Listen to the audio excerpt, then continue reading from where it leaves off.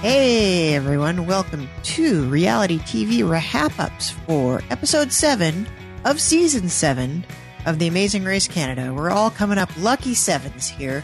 My name is Jessica Liese. With me as always is Dan Heaton, and we are the two people who will always reach right into the pit of balls and pull out a red one. Hi. Yes, we will.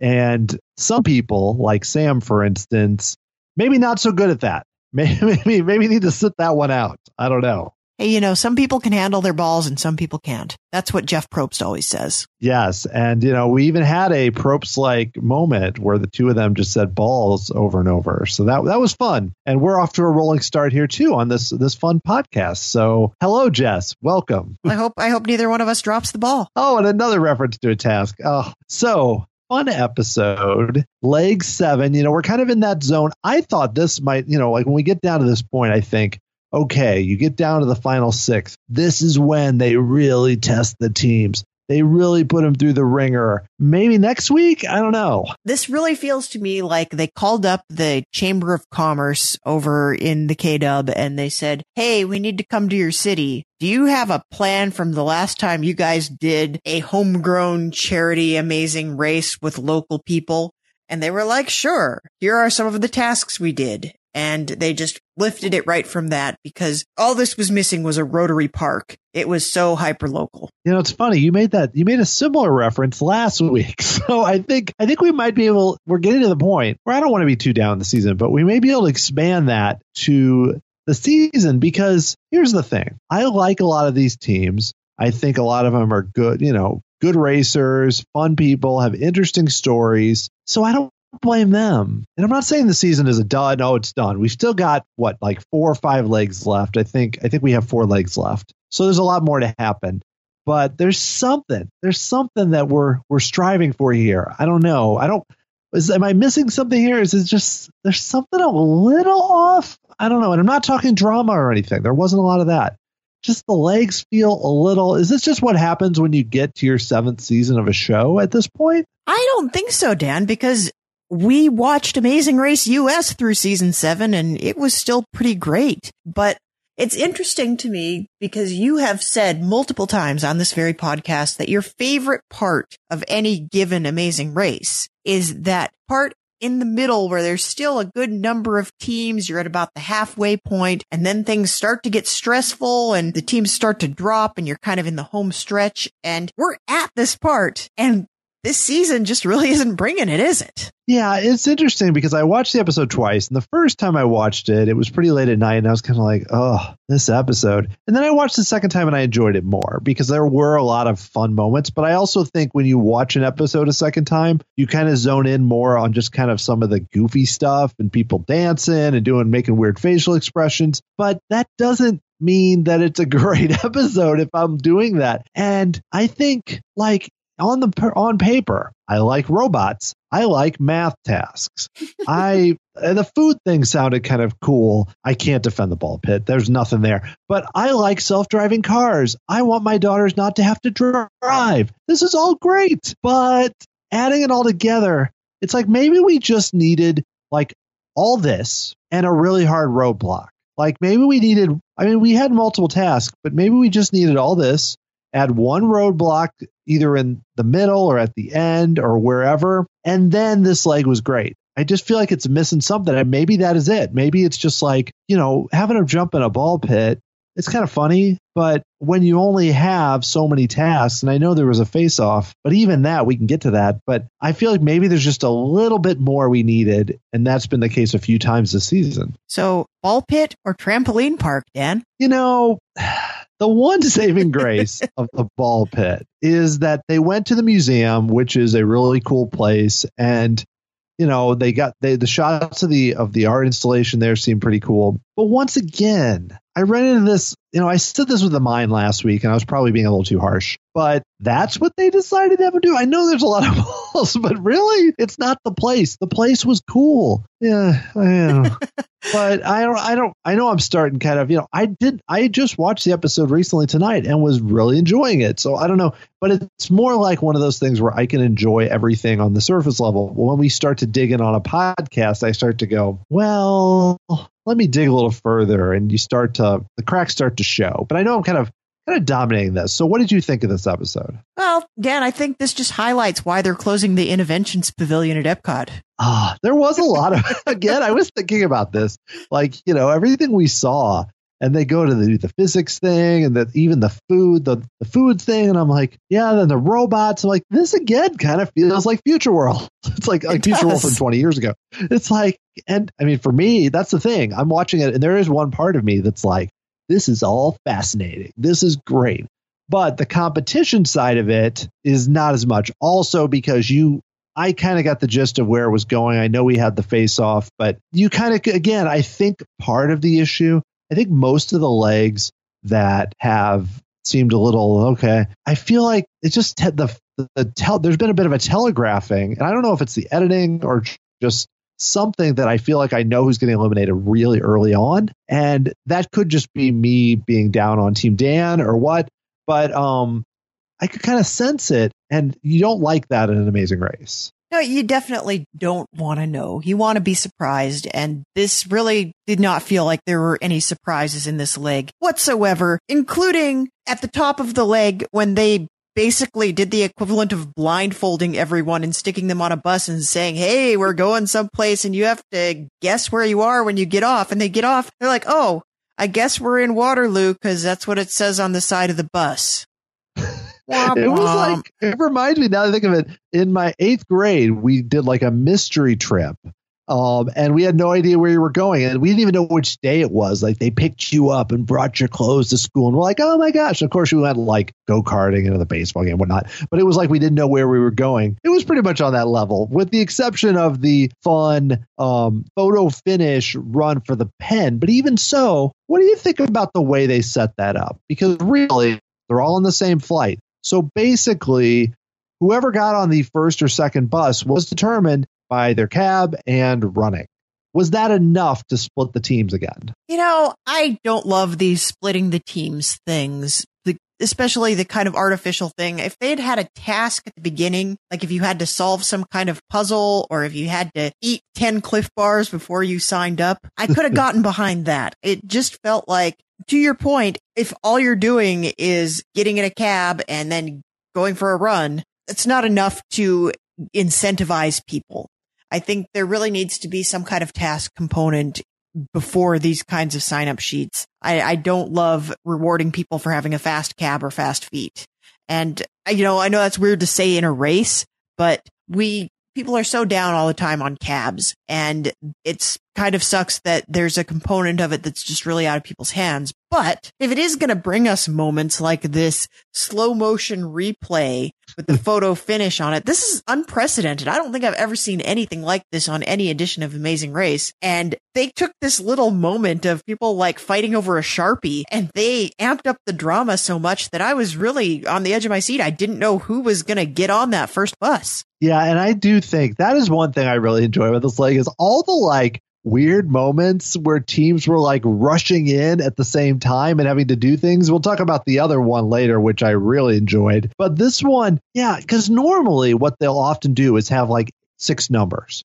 So teams are running up. You've seen teams run up and have to grab number 1 or 2 or 3. But it seemed like here, and I wonder if they had to do some consulting among the producers to figure out the exact rules. But it came down to who touched the pen first. Because as you saw, we had, I think it was Trish who had pen marker all over her hand afterwards, or Trish or Amy, and they grabbed the pen first, but then you had like 3 different teams, and Sarah and Sam were just not happy. They just had no luck with these types of things. But I don't know. I kind of liked it, though.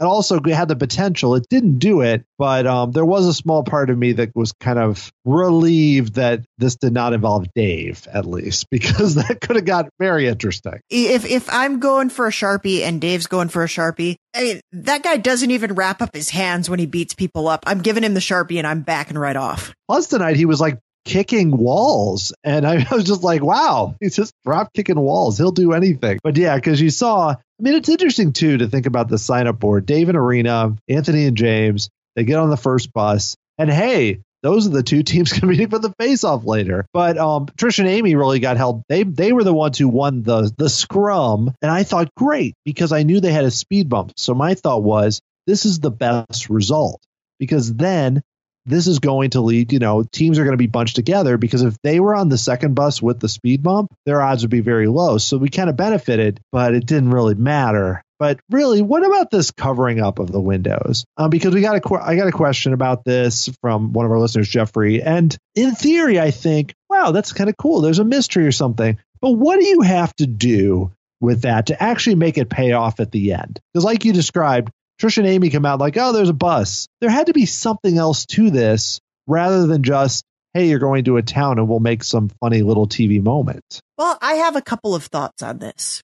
My first thought is, I want to take you all the way back to the early 2000s, and I want to talk about a show called Lost. That is not the show called Lost that you are thinking of, Dan. There was a reality show called Lost back in the day when everything was a reality show. This was a game show that was produced by a production company owned by Conan O'Brien, and the idea of it was they were going to take these teams of people, kind of similar to Amazing Race, but not really. And they were just going to dump them in the middle of nowhere. And they have to find their way back to the United States. And they don't tell them where they are. They're just like, okay, good luck. And they have to complete some challenges to get their passports back. And then they have to negotiate their way onto boats. And I think the first set of episodes dropped them off in Mongolia. And I think I'm not advocating for dropping everybody off in Mongolia, like blindfolding them on a flight or anything like that. But I do think part of the letdown of this was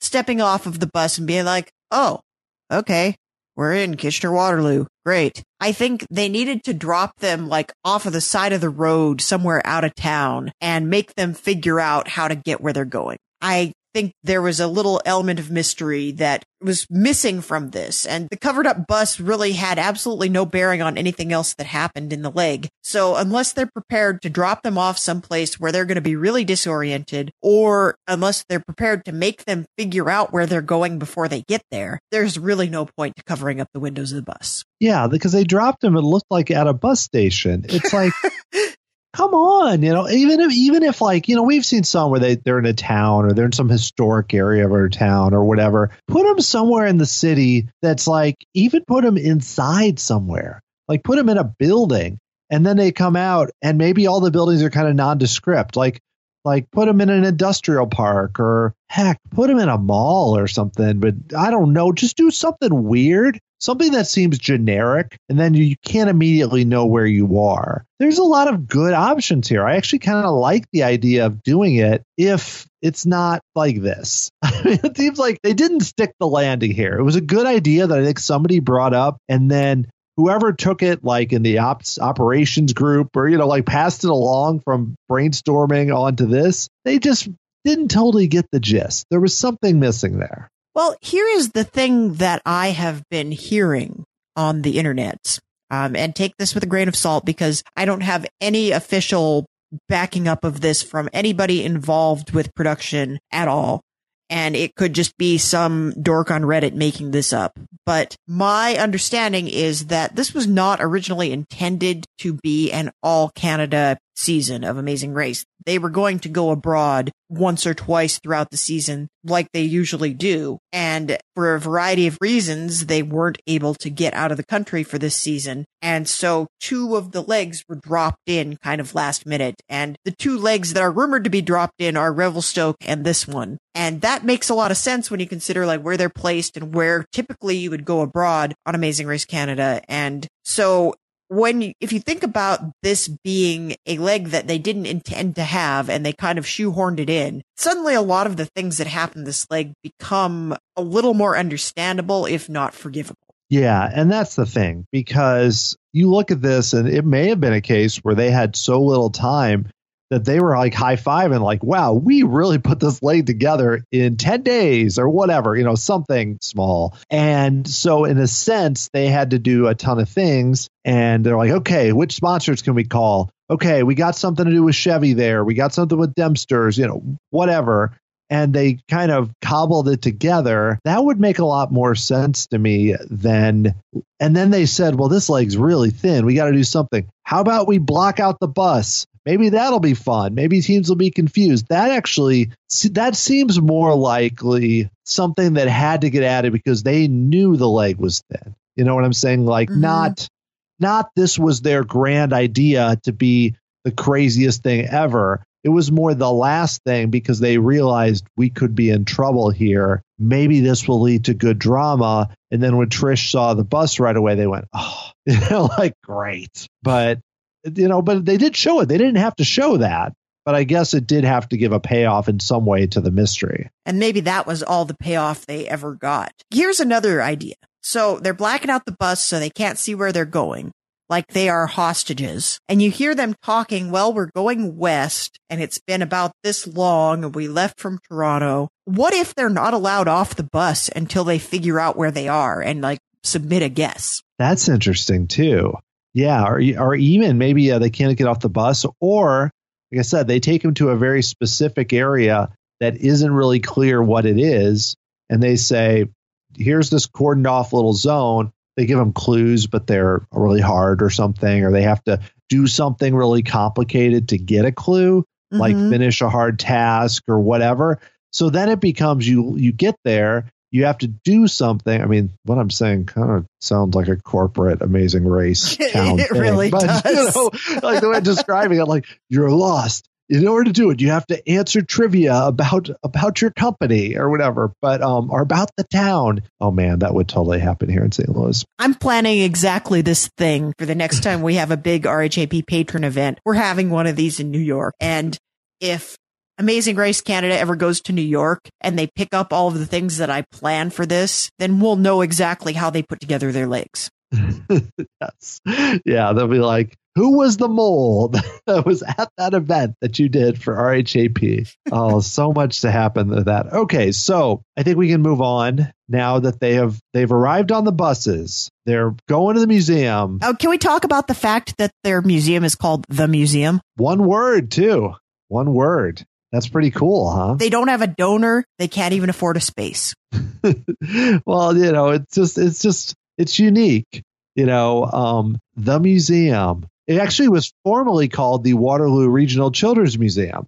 So at some point it changed. Maybe it's one of those things like, I know, Dan, in your home city of St. Louis, they have a museum called the City Museum that is a big children's museum, and they want to encourage any adult visitors to come and like play on the stuff too. So maybe it's like one of those things where they want to rebrand it so that people don't feel like it's going to be tiny and lame and just for kids. That is good. Well, the City Museum has a big bar inside. So right there, that is a way to get adults to be there. But you're right, because it does have more of a cooler cachet than if it was called St. Louis Children's Museum, which is kind of a lame name. But you get the idea, which is very similar to this, because it looks like it said this opened in, I hate to just be, great podcasting is when people read Wikipedia pages to you. It's just fascinating.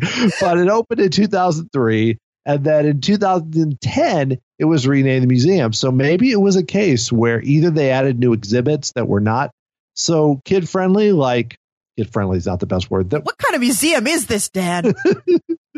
Like a ball pit. They added that ball pit. And I know that's part of a special exhibition, but I couldn't help it. Or like you said, they're just trying to expand it. But regardless, they went here. They had to find a red or yellow ball. And really, all that we can say about this is Sam had to sub out because he was getting too tired. The Olympian, Sam, had to sub out of the ball pit. Wow. An Olympic athlete fell by balls. Yeah, so that was about it. There was we had a few fun moments where teams just like face diving into the ball pit. But really, this is one where I still find it almost hard to believe that we actually watched this happen. This was a thing that really happened. It's true. Yeah. No one took a penalty, though. It was a needle in a haystack task, but they all got through it. Yeah. It was a very dumbed down needle in a haystack task. I think maybe they looked at some of these things. They're like, well, these people can't even dig for clams. Maybe we better just give them a ball pit. They had something really complicated. Like, what else we got? Okay, a ball pit. That's what we'll do. All right. So I think we're done with the ball pit, right? I never like to be done with balls, but spoiler, we're not done with balls. We'll get to it later. Oh, I have to mention one thing that my daughter, who's 6, told me that she would do really well on this because she really likes ball pits. So again, I normally wouldn't bring that up, but that kind of fits with this task, I think. I mean, that was my first thought when I saw that thing too. I'm like, drop my son in there and he'd be done in like 3 minutes.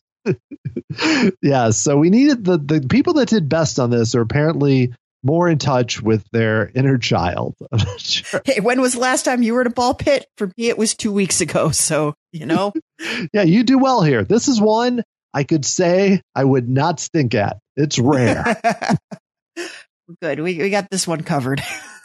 Okay. So next after this, they move on to the detour. And oh, Jess, those sad dancers and beer drinkers at Beer Fest. And John, who was so happy to be there with his beer, shut out. Nothing.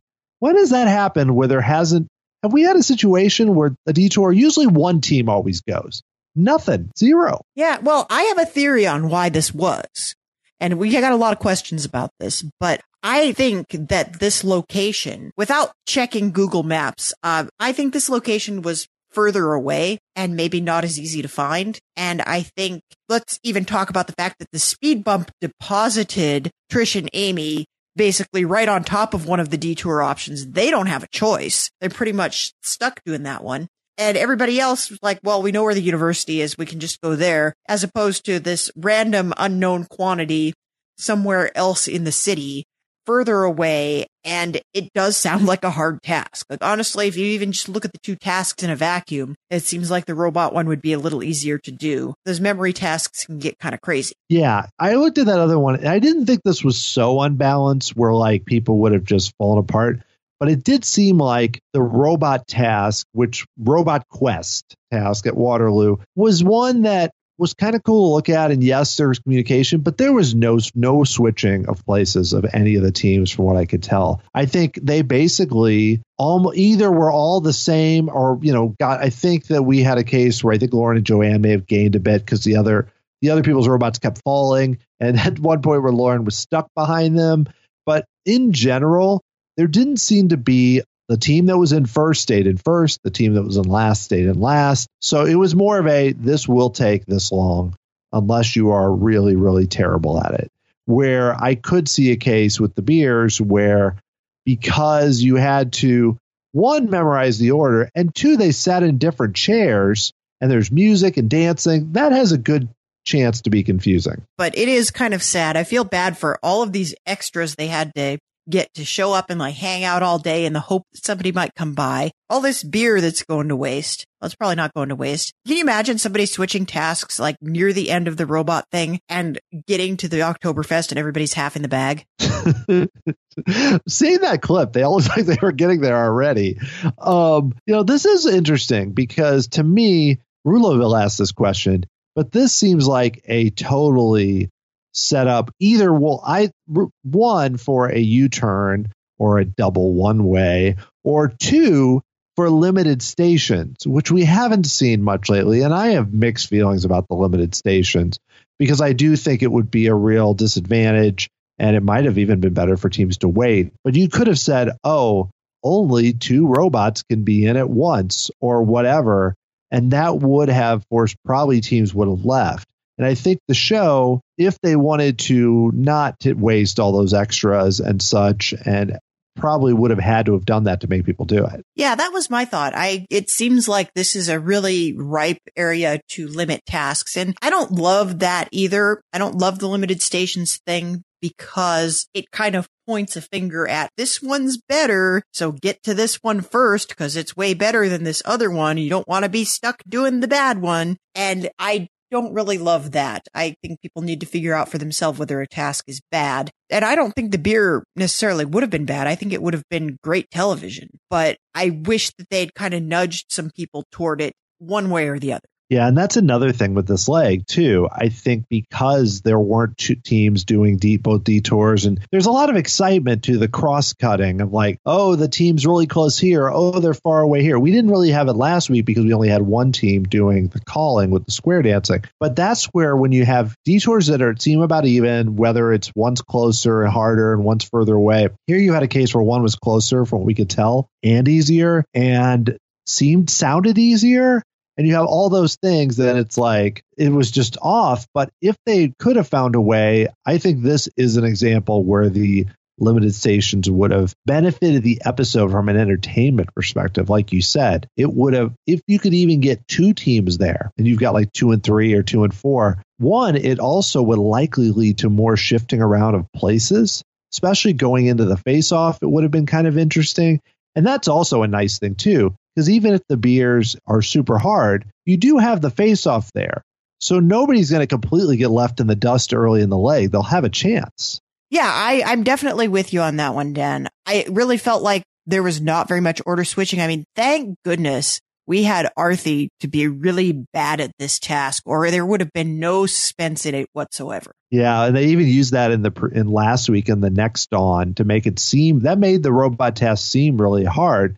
Because everything they showed was that like 10 minutes where Arthi was just saying like, turn around. He's like, which way? Left or right? Left or right? And then when she was ready to switch, he's like, we can't. I wonder if their walkie-talkies didn't work very well or something, because he seemed very confused too. But yeah, that was a case where I don't think that slowed them down too much. I mean, it was more, I think it seemed worse on TV than it likely was. But the show also, this whole episode, they really kind of focused. I mean, they had several moments where he said something a little groan inducing, not like terrible or anything, but just something that was like, yeah, she does this, or yeah, she does this. And the show was really zoning in on them and their relationship and all of that, possibly to set up that moment. But I also think they were trying to mine any drama they could from a leg with very little drama. Yeah, that's true. That could be one of those things. Like we found out about last week's maze task.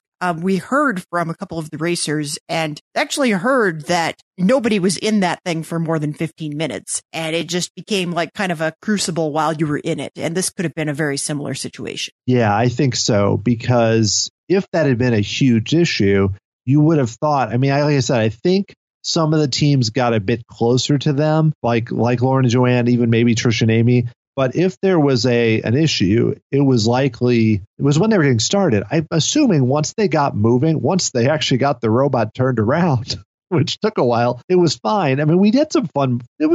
I was worried at first when the robot fell over and then not realizing they could make it stand back up. Like I thought maybe they'd have to start over or something. That was with Anthony and James, who of course rock this like they seem to do with almost everything right now.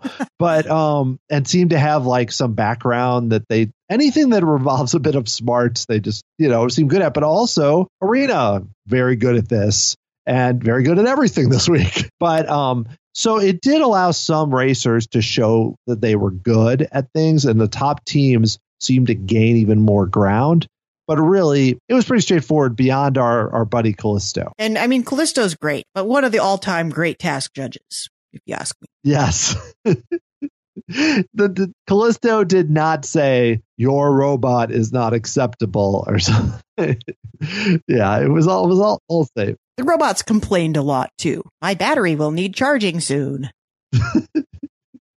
Which I enjoyed that too. So yeah, I mean, it was a fun task. And it took me a while to realize how little the robots were. Like at first I thought they were like big, and then they showed people kind of hovering over the maze. Like, oh no, Callisto was big. These were just very small robots. But that's exciting, I guess. John had fun, with Callisto. He's called her brother, so that's always a big win for Callisto. Yeah, I mean, anytime John Montgomery calls you brother, you got to earn that. But yeah, I mean, Anthony and James seem to have a lot of fun with it. They both communicate so well. I should also mention this was their anniversary, so they had the Tux T-shirts on, which I always enjoy. And at the end, Anthony did give James like basically a bracelet, which, those two have a very good relationship, and that is helping them on the race right now. They're really not making any mistakes at all. And sometimes it's fun to watch teams make mistakes. And I love having that team that's always like just a little bit bad at something, and that brings some kind of drama. They have to react to the mistakes they're making. But James and Anthony are the rare team that managed to not only be good at everything, but they're also really entertaining. I think they're really funny. They have a great attitude about everything. They're cracking jokes. They're having a good time. I also want to call attention to Sam and Sarah this leg, who I thought were funny all of a sudden in a way that we haven't really seen from them up until this point. Yeah, they were. And, they have their thing where they're saying, this is our word of the leg and, and all that. But they both look so exasperated. Like, the whole leg, like the pen thing. And Sam especially just looked like he hadn't slept for a few days all of a sudden. I don't really know what happened there because they seem so composed. And then,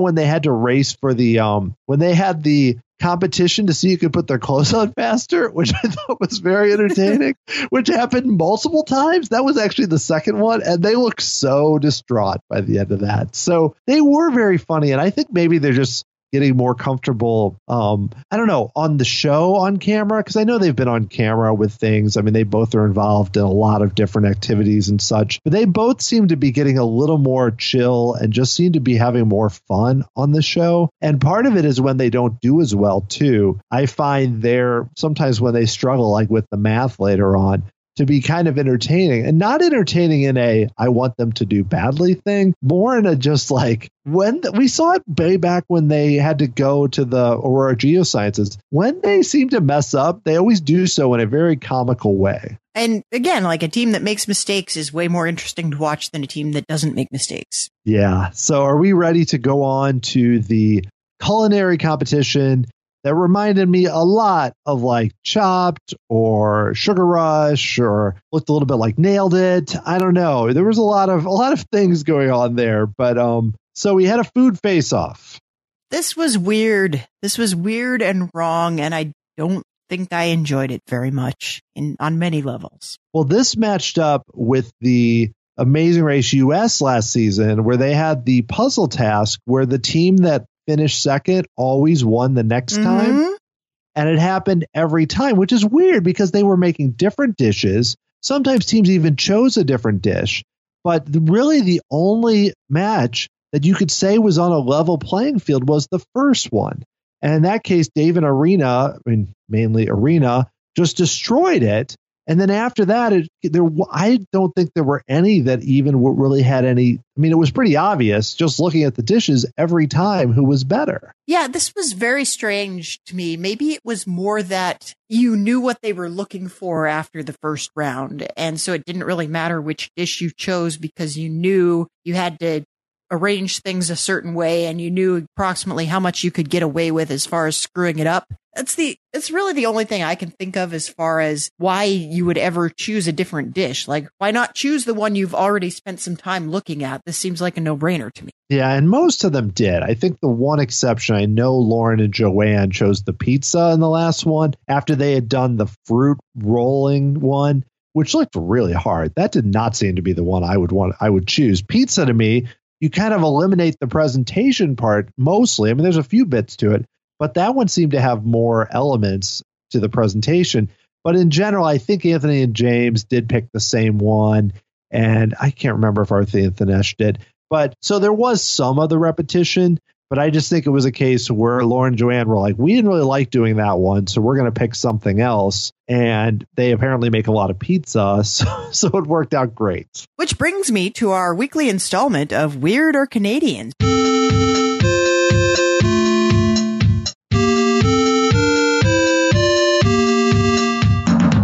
Weird or Canadian, eh? And thanks again to John for that wonderful audio drop, which we very much enjoy. So, Dan, the question of the week.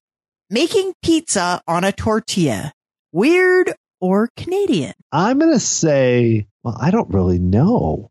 I was going to say weird because I do feel like that is something that would be like, they would do. There's got to be somewhere in this city, in St. Louis, where somebody's putting pizza on a tortilla. I went to a barbecue place recently and they had an option of buns or tortillas. And I was like, what? it was like brisket or something. So if they're doing that, somebody's probably making pizza on a tortilla. So I'm going to go with weird rather than Canadian. Or there's option C, which is Dempster's.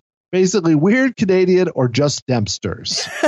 It might just be Dempster's, but I know somebody is going to slide into our ats telling us about Taco Bell Mexican pizza, which is basically a bunch of taco toppings on 2 tortillas stuck together. And that's not the same thing. That's not really what we're talking about here either. But I did kind of float it out to Twitter that we were probably going to talk about this for Weird or Canadian. And all the Canadians were like, oh no, that is weird. So maybe there's like a whole new stratosphere of weird that's just like Dempster's specific weird, because I don't even think the weird people I know would make pizza on a tortilla. Maybe we should ask Martina about this and say, in all of your Dempster's taste of the race, and I actually didn't check this week, so I don't know if they did this.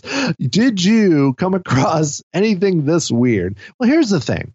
All 3 of the dishes were using Dempster's tortillas. So I think they got to the point. They're like, okay, what can we do with tortillas? Wraps, good. Rolls. Somebody raised their hand. They're like, pizza? And they're like, okay, good. So maybe it's just that. I think it's also worth noting that I don't know anybody who's ever put a bunch of fruit in a tortilla and made little pinwheel roll-up things, except for, of course, I believe this was the Taste of the Race recipe last week. So I think that's also a Dempster's thing. Oh, yeah. That is another thing where I also saw that and went, huh. So maybe that's it. We need a new drop. Of course, I don't know when that drop would ever work again. I'm going to assume we're not going to have another task that involves Dempster's where something weird or Canadian happens. But, I guess we're going to have to get that drop for next season when Dempster's has some sort of new task. And speaking of that, this was I'm kind of repeating myself like usual. A lot of product placement this week. Again. It's just been a lot. Does this even seem more than normal? This leg didn't feel quite as obtrusive as some of the other legs, except for the bright red Dempster's room with Dempster's hats and Dempster's aprons using Dempster's products. That was glaring. The rest of it, I think, it felt fairly seamless to me. And I like the new thing where we're having. They should just call it the official Cliff Bar sign-up board, because I love the combination of get a Cliff Bar and sign up. And it just fits so neatly underneath the sign-up board that I don't know why Cliff Bar isn't sponsoring this in every country that they have Cliff Bars. The big question is, how many Cliff Bars did they eat during that bus ride? I would have eaten a lot. I don't know how long the leg is. We gotta get ready. We have to fuel up. They should be the Cliff Bar bus. They should have wrapped it with a Cliff Bar ad. Yes, I feel like this leg doesn't have that much. So we're doing a lot of brainstorming and workshopping here because there's just not that much here. We totally just went right by the speed bump while we were talking about this, which happened before the face-off. Well, I assumed we would probably talk about that during the questions, because every question we got this week was, is it just me or was this the dumbest speed bump ever? Which, P.S., not a question, but yeah, most people were not high on the speed bump. Okay, we'll hold that then, because I do think that's worth its own segment, and I don't want to lose our face-off momentum here. So, there really isn't that much. I mean, Dave and Arena did very well. Arena, really took charge, and theirs looked much better. And I also got to mention Trish and Amy's, just crazy cheese pizza. I mean, that's, if I'm thinking about something that is about on the level I would do in a task like that, that is it. So I'm not being critical. I just thought it was kind of entertaining. If the fact that they were putting pizza on our tortilla hadn't already put me off of pizza for a while, whatever they did with the 9 pounds of cheese on that pizza is definitely putting me off of pizza for a while. Yeah, I mean, that's one of the cases where the only one where Lauren and Joanne looked over and they were like, yeah, I think we're good. I think we got this one. They would have really rioted if they hadn't gotten picked there, because they did not have that much cheese on it, which is probably, I think, with something thinner like a tortilla, you can't really overload that, because then what happened is kind of what happened to Trish and Amy, which are just kind of all, really tortilla, not good for that. That just, maybe you can make one very light with a little bit of sauce and a little bit that works. But unfortunately, I felt like, I don't know if you got that impression, once they lost that, I was like, I'm not getting the feeling they're going to make a rousing return here. I figured that was probably going to be it. There was a possibility that something else could have happened because we do have one more task in between the face-off and the pit stop, which I appreciate. It would have felt very cheap if you just went straight from the face-off into the finish line. Amazing Race US. But they could have pulled it out. If somebody had been spectacularly bad at math, which is a possibility, several people doing the task were spectacularly bad at math. I think there was still a chance at this point. It just happened that nobody screwed up that badly. Yeah, and I agree. I was thinking in terms of kind of the editing and the way it was kind of presented. I know we had the shot near the end. I know we're jumping ahead now, I guess, to the math challenge at the Perimeter Institute for Theoretical Physics. Yay, physics. But basically, they had the shot with the two of them on the opposite sides. And I don't feel like that was just editing, because you saw some of the teams basically walked up to the equation and laughed and were like, this is the easiest thing I've ever done. People like the Nesh and Arena, the two of them just looked at it and were just like, yeah, this is nothing. We're going to rock through this. And of course, Anthony and James were great at it, so it was one of those things where it is one you could do really quickly if you know algebra and aren't super stressed, because I think that's another thing. I look at that and I think I can do that quickly, but the stress added to it. And so I like when they do math tasks. I think they can lead to some interesting things. And I think this didn't disappoint. We did have teams really struggling. So overall, I thought this was a good task. Yeah, it reminds me of how they used to have a plugin for Gmail that if you were on your Gmail app after a certain point in the evening, in order to avoid sending emails while intoxicated, they would make you do increasingly more difficult math problems before you sent emails. I did not have this. Oh, I had it. I was not a heavy drinker, but I stayed up late a lot, and I eventually had to disable it because I really was getting very tired of having to do the math. But it was about that level of difficulty on the math. And I am not surprised that it tripped some people up, because I think we have seen math tasks on this show before that were much more complicated than this. And it just like they made people's heads explode. Yeah, I mean, we've had some where teams have used express passes. We've had some where teams like all banded together to figure it out with the one team that knew how to do it. I mean, there's been usually the math tasks lead to mass chaos. And I think here the real trick seemed to be that, allow me to go a little into the equation. I did not solve it at home. I thought about it, though. I was very close to doing it. But basically, because the formula was under the square root, the thing that got everyone getting weird answers like 5 or 6 or whatever was that they had to square it first. And then when they did that, then the formulas would line up and you could actually do it. That seemed to be the main problem for everyone. Beyond Sam not being very good with the stopwatch, which was the other issue, being a little too quick on the stopwatch. Everything else seemed pretty straightforward, but that's something that when you're stressed, even if you know math like Joanne, there's no guarantee you're going to get that right away. Yeah, it's true. I did like that you could also do it wrong and look at your answer and say, no, that's definitely not 9,000 feet that we just dropped this off of. So we did something wrong. Here's where the ballpark should be. And now let's go do it correctly and get in that ballpark. I liked Trish and Amy figuring out, a man is 6 feet tall, and that was definitely not, that was not 20 men. So we did something wrong and we got to figure out exactly how many men it is. Yeah, that was entertaining. I liked Amy's reaction to that, where she was just like, nope, that's all right. And the opposite end, we had Sarah, who's like, that seemed a little bigger than 6 feet when they were up there afterwards.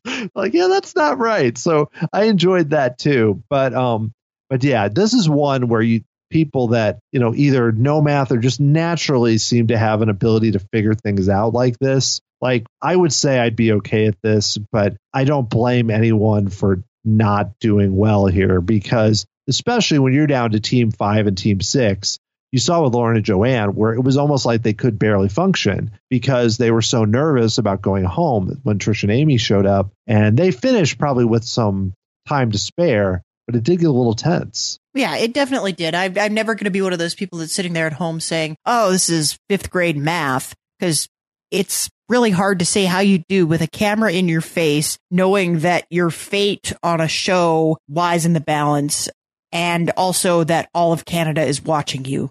I think that would give anybody performance anxiety. Yeah, I'm not sure. I mean, it'd be hard for me to just like walk down the street knowing all of that with the cameras on. I'd be falling down and stuff. I mean, that may be a slight exaggeration, but not really, because I mean, you're thinking in terms of $250,000 and, you know, especially those Chevy cars, but it would be really hard. And I guess the interesting thing too, which I didn't want to miss, is that Arthi and Thanesh basically never used their express pass. And it was a case where they got to this task and they rightfully thought there might be something after this. And I thought it was smart to just, hey, let's give it a quick shot. I thought last week they were very risky, but this week I can't be critical of that at all at the end. Yeah, sure. If they wanted to finish first, they should have just, if they could, they should have just jumped up. I don't know where they would have had to have done it at the robots, because once you got past that, and then won the face-off. But to me, that's an interesting thing that they didn't do it. I don't feel like it was some grand strategy, but that showed how easy the math was for him. Yeah, I thought they did a really great job on this. Although I think if I was them, I probably would have just dumped the express pass on the detour as soon as they were having trouble, which suggests to me that maybe they just had an extreme few minutes and they didn't actually do that badly at the robots. Yeah, because I mean, I think about it though, when they started, I don't think they would have finished they probably still would have, they might have still been in third, because I guess maybe they might have passed Dave and Arena, but it would have been really close. So if they had used it, they might have had a shot again to that first battle to put on the close in time to get first or second, and maybe they could have got through. But there was no good. This was not a leg that was well designed to do that, to really, like, there's some where if there's like the clams or something, where if you just have the express pass and use it, you're going to finish first that week, basically. Yeah. I don't think anything here was screaming out to have an express pass thrown at it. Which isn't a great thing to say about a leg either. That actually is pretty much, it's all you really got to say. Yeah, nothing really was that hard. So I don't know. But again, we're watching a TV show, and like we said, I know the math was tougher for some teams. So yeah, Dave and Arena win the leg, and they talk about how they're the most well-rounded, greatest team. And Dave actually went into if you're curious for some of the reasons why they are such a great team, Dave listed them on Twitter this week. So you can just find out a lot of the reasons. This interests me, not that, but the fact that they're saying this and we're seeing and they're doing it, are we overlooking a possible Dave and Arena win? This is what I'm starting to wonder. Are we thinking they're set up for a fall? Maybe they're not. Maybe they're just set up to win. Or am I just thinking in terms of Team Dan here? I think you're just projecting your desires for the fantasy draft onto Dave and Arena here, because they're the only team left that seems to have a prayer of winning from Team yes. Dan. Sorry, Lauren and Joanne. I'm sorry. I mean, I would like nothing better than to see Lauren and Joanne come from behind and be the Mickey and Pete of this season. That would be great. It would be wonderful television, and I'd be here for it. But yeah, if somebody on Team Dan is winning the Amazing Race this season, it's going to be Dave and Arena, and it's not close. I would say the one thing that is not pointing to that is they have gotten a terrible edit. I think there are ways that the editing could have told a different story if these are the winners that we're going to get. And especially for Canada, it's so important that they need to be more heroic in order for Canada to really buy a win from Dave and Arena. Yeah, and I think that's a good point. I just had the thought, because this is kind of why I haven't been considering it. Because I look at how we've seen Anthony and James, how we saw it at the pit stop where we got a Steph and Kristen reference in terms of Arthi and Thanesh. And those two teams, to me, are getting the winners edits right now. I'm nothing against Sarah and Sam, or even I love Lauren and Joanne. But if you're looking at winners edits, which I know it's those two teams are the teams that, to me, especially Anthony and James, who seem to really be getting it. And the thing is, if they won, I'd be thrilled. I'd be like, I love this team. But if you're looking at, unless the editors are trying to fool us, which they don't seem to really do on this show, but that would only be the real surprise there. We've seen a team like Arthi and Thanesh win. I think there's some Brooke and Scott upside to the two of them. And we've seen teams that are sort of villainous end up winning. Just look to Jess and Cody, for example. So I think any story is theoretically possible. And I also think that editing has become a little less transparent over time, because if you watch a lot of Amazing Race, you can kind of tell what kind of story is being told. So I think you could make a case for anybody. I just don't think that we would have seen everybody being against Dave and Irina if they were not in the right. And they definitely haven't been in the right in the moments when everybody has been against them. Right. And you could make a case, like if you were an editor, you could probably make a Dave and Irina underdog story out of all of this, even though they've won like 3 legs now, I think. But that isn't the story we're seeing. So you're really seeing the overdog story, which typically, unless they're, we've seen teams that get that story and then win, not that often. So we'll see what happens. But are we ready for questions now? Yeah, I think we're ready for questions. I just want to leave you with one parting thought before we go to questions. I don't think that this season is going to be the story of how a team won. I think this season ends up being a story of how Dave and Irina lost. Interesting. That's my In that case, anyone could win, though. That's the interesting thing. If that's true, you could have any of the other 4 teams win, and that actually might, a team like Lauren and Joanne, who are, we're seeing a lot of them, and we're getting to know their story. So it's not a case where you have a team that's in the top. Like sometimes we've had a case where there's 5 teams and one team we know nothing about. And I'm like, that team's probably going out 5th. I don't see that here. I just think the other 4 teams have also been pretty strong. That's another trick too. But yeah, it's going to be an interesting thing to track as we go forward. Yeah. So who's going to be the people to overthrow Dave and Irina? That's what we're tracking here. So yeah. So questions. All right. So let's get into the speed bump. Let's do it. All right. We have worst speed bump ever from Kimber. Was this the worst speed bump ever? Then we have Kristen and Mark Carroll both ranking it along with the eating ice cream one. So first question, let's do Kristen's. Better speed bump, eat ice cream or ride in a car? Honestly, it's eat ice cream and it's not close, although self-driving cars are pretty cool and I definitely want to try one at some point. Also, everybody in the world would have forgotten that Turkish ice cream speed bump if you and I didn't keep bringing it up. It's very true.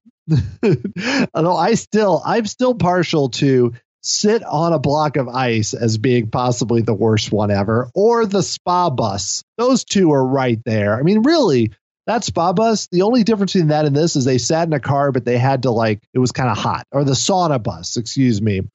So there's been a few others that would be up there, but I think this is the worst in Amazing Race Canada that we've seen. Yeah, I'll go with that. This was really get in a car and drive yourself to a location and then sit on your butt for 10 minutes. I mean, the thing about it is the only thing that made it okay for me is I really long for the days when self-driving cars are just all over the place, especially in cities.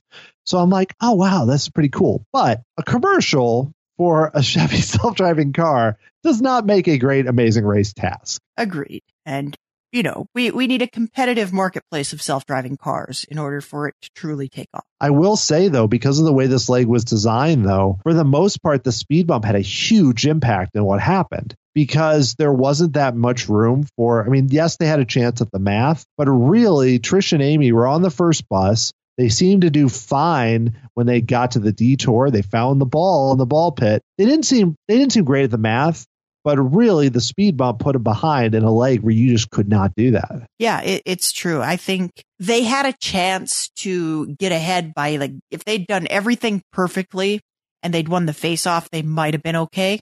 But even then, I'm not sure they would have been. Yeah, the face-off might have made the difference. But again, you're bringing everything down to showing up, doing something the first time and making a pizza. There's just not a lot of margin for error. So like you said, they had a chance, but it just didn't go well for them. Yeah, I think putting the face-off and the speed bump in the same leg really increases the chance that you can survive a speed bump, because if you get there last, you're still not an hour behind everybody. There's still an equalizer point. Yeah, and I think that's done purposely so, because they never want the situation where the team gets the speed bump and has no chance to survive. And luckily, and we've seen examples like that before, but I didn't think that was the case here. I thought they had a chance. It's just that their chance was really down to the face-off, and either the face-off or just being super good at math. And I just repeated what you just said a minute ago. So good job, Dan. I did it. Well, I agree with everything you just said, Dan. Very smart analysis. So what other questions should we answer? I like this one from John Rumsey talking about the math challenge. He wants to know, do you think production told people to erase their boards this week, or do you think everyone just had it fresh on their minds? Interesting, because we did see the moment where Arthi scratched out her board, and I don't know. I don't think production told them. To me, the most obvious thing is because I am sure Trish and Amy told everyone about it. And also we had a case where teams, the early on teams probably, David Arena would be the team you'd be most concerned about, and they were out of there quickly. So it's possible. I don't want to say 0%, but I'm thinking the most likely scenario here is that if teams erased it and such, they were still thinking about what happened a few weeks ago, which for them was only a few days. Yeah, it's true. And I think that was such a big conversation they had. I can't imagine you would do anything else for the rest of the race without thinking about that conversation. Yeah, for sure. So a similar question. I think I know the answer to this, but I'm just curious. What do you think? Because they did give the range. This is from Gregory McBean. They did give the range of the math problem as 41 to 49 feet. And Sarah and Sam did pass it with 49.27, which technically is not between those two numbers. And so Gregory's asking, is he crazy that they should have done it again? I think I understand this, but I'm curious to get your thoughts. Yeah, I think it must be that 49.27 rounds down. And I think maybe the task judge is only instructed to look at the whole number, but I could be wrong. Yeah, that was my guess too. I thought that's the only scenario I can think of, is that they basically, it just has to be basically 40.5 to 49.49 or something like that. Or I don't know how far it would go, but, or 49.49. So I think that's got to be it, because nothing else really makes sense. Yeah. Or maybe if it's 41 to 49 feet, maybe it's just like that first number's got to be a 4 and then you're golden. I don't know. Maybe. Yeah, I guess, or at least a 4-1, I guess, or something. So let me see here. I have one more I want to ask, but I wondered if there's others you think we need to know about. Well, we've discussed a lot of these, and I want to thank everybody for sending in your great questions, because it does really help us frame the way we talk about it, even if we don't directly read your exact question. Yeah. Okay. So then last thing, I feel like we're down to the final 5, so we should do it. I'm going to let you give yours. Felipe Shannon, now that we have 5 teams left, can you power rank each team by winner potential? Oh, Dan, power rankings are arbitrary and reductive. Oh, I know, but people like to hear it. So let's try real quick. Okay, I guess so. Let's look at everybody that's left. And I'll think about this for a second very quickly. I'm going to go with, I think, at number 5 on my power rankings, I'm going to put Lauren and Joanne. I think they still have a compelling story. I think they could still win it, but they do kind of squeak by at almost every leg. Like, they've never finished higher than 4th, and pretty soon 4th is not going to be good enough anymore. So then I think in 4th, I'm going to go with Arthi and Tanesh in the number 4 spot, just because they are strong racers. They have proven that they can win legs, but they also can come apart pretty fast. And I think there's some volatility there that could be problematic for them. And in the number 3 spot, I think this is a hard one, because I think we've talked about this ad nauseum, that the winning teams, the teams that seem to have the most compelling winner story, are Anthony and James and Sarah and Sam. And we've highlighted that we do not think that Dave and Arena have any kind of prayer of winning it. So I got to put them at number 3 in the power rankings, even though I think in terms of sheer power and not necessarily probability of winning the whole thing, they have the most fantasy points in our league, and they are the team to beat. But I think that translates to someone is going to beat the team to beat. So I got to put them at 3. And then I'm going to put Anthony and James at number 2 and Sarah and Sam at number 1. Interesting, because to me, I was with you. I was ready to just say, stamp it. You're right. But I put Anthony and James at number 1. just because I feel like I know they've had sixth place 3 times, actually, which kind of surprises me. But I feel like they are that consistent team. You often see winners that are just super consistent. And I also feel like they're getting better as we're going along. But it's really close because Sarah and Sam have the physical side of it. And sometimes the show really does ramp up not in this leg, but generally ramps up the physical stuff in the last few legs coming up. So that's good, and I think you're on track here, Jess. It sounds like you've done this before. A couple of times. I definitely done it a couple of times. Yeah, and I think it's really a toss-up for me between Anthony and James and Sarah and Sam, because Anthony and James have the better story. They're stronger characters. I think they're they figured things out a little more quickly, but Sarah and Sam have some pure athleticism behind them. And I feel like we're starting to get to know them on a deeper level in a way that I think I keep going back to Mickey and Pete, which is it's an outlier in almost every sense of Amazing Races. But I feel like at this point in their race, we started to really get these little pops of character from them and started to get anecdotes about their lives and more Mickey and Pete in ways that didn't make sense with the rest of the narrative, that were just kind of sprinkling these hints that it was going to be their story. And I think we're starting to see a little bit of that from Sarah and Sam. Yeah, I agree. And I think they've still got a really good chance. So we shall see. I don't know. Next week kind of feels like another non-elimination. But they also could do that at 4. So we'll see if we lose another team next week. I'm kind of 50-50 on that. Yeah, I think we've got one more non-elimination in there somewhere, right? Yeah, because there's 4 legs left.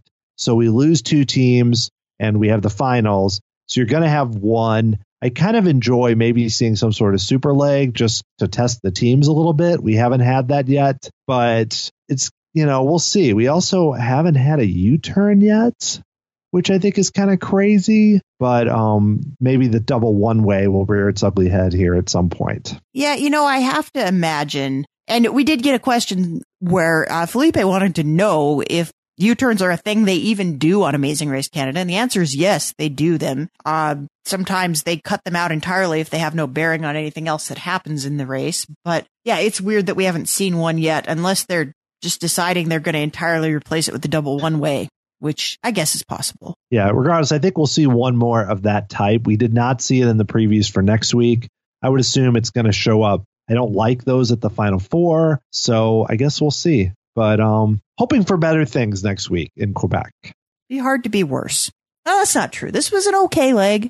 It was like a C+ leg. I've seen F legs, and this is not one of them. So yeah, the most frequently asked question we get here at the Amazing Race Canada Wrap Up is, how do I watch the Amazing Race Canada if I myself am not in Canada? And I gotta give you props if you're not watching Amazing Race Canada and you're just listening to the dulcet tones of our voices and not actually watching the show. But if that is describing you, or if you're just having trouble tracking it down, I'm here to tell you that the easiest thing that you can do, apart from just flying to Canada every week, is become a patron of Rob Has a Podcast, and RHAP patrons receive any number of awesome perks. At various levels of patronage, you can get access to a secret patron-only Facebook group where you can connect with other fans, talk about all things reality TV, and a lot of our intrepid patrons are right on top of submitting links as soon as they find them out in the world. And we really appreciate that. So special shout out to those patrons who help us out, and you know who you are.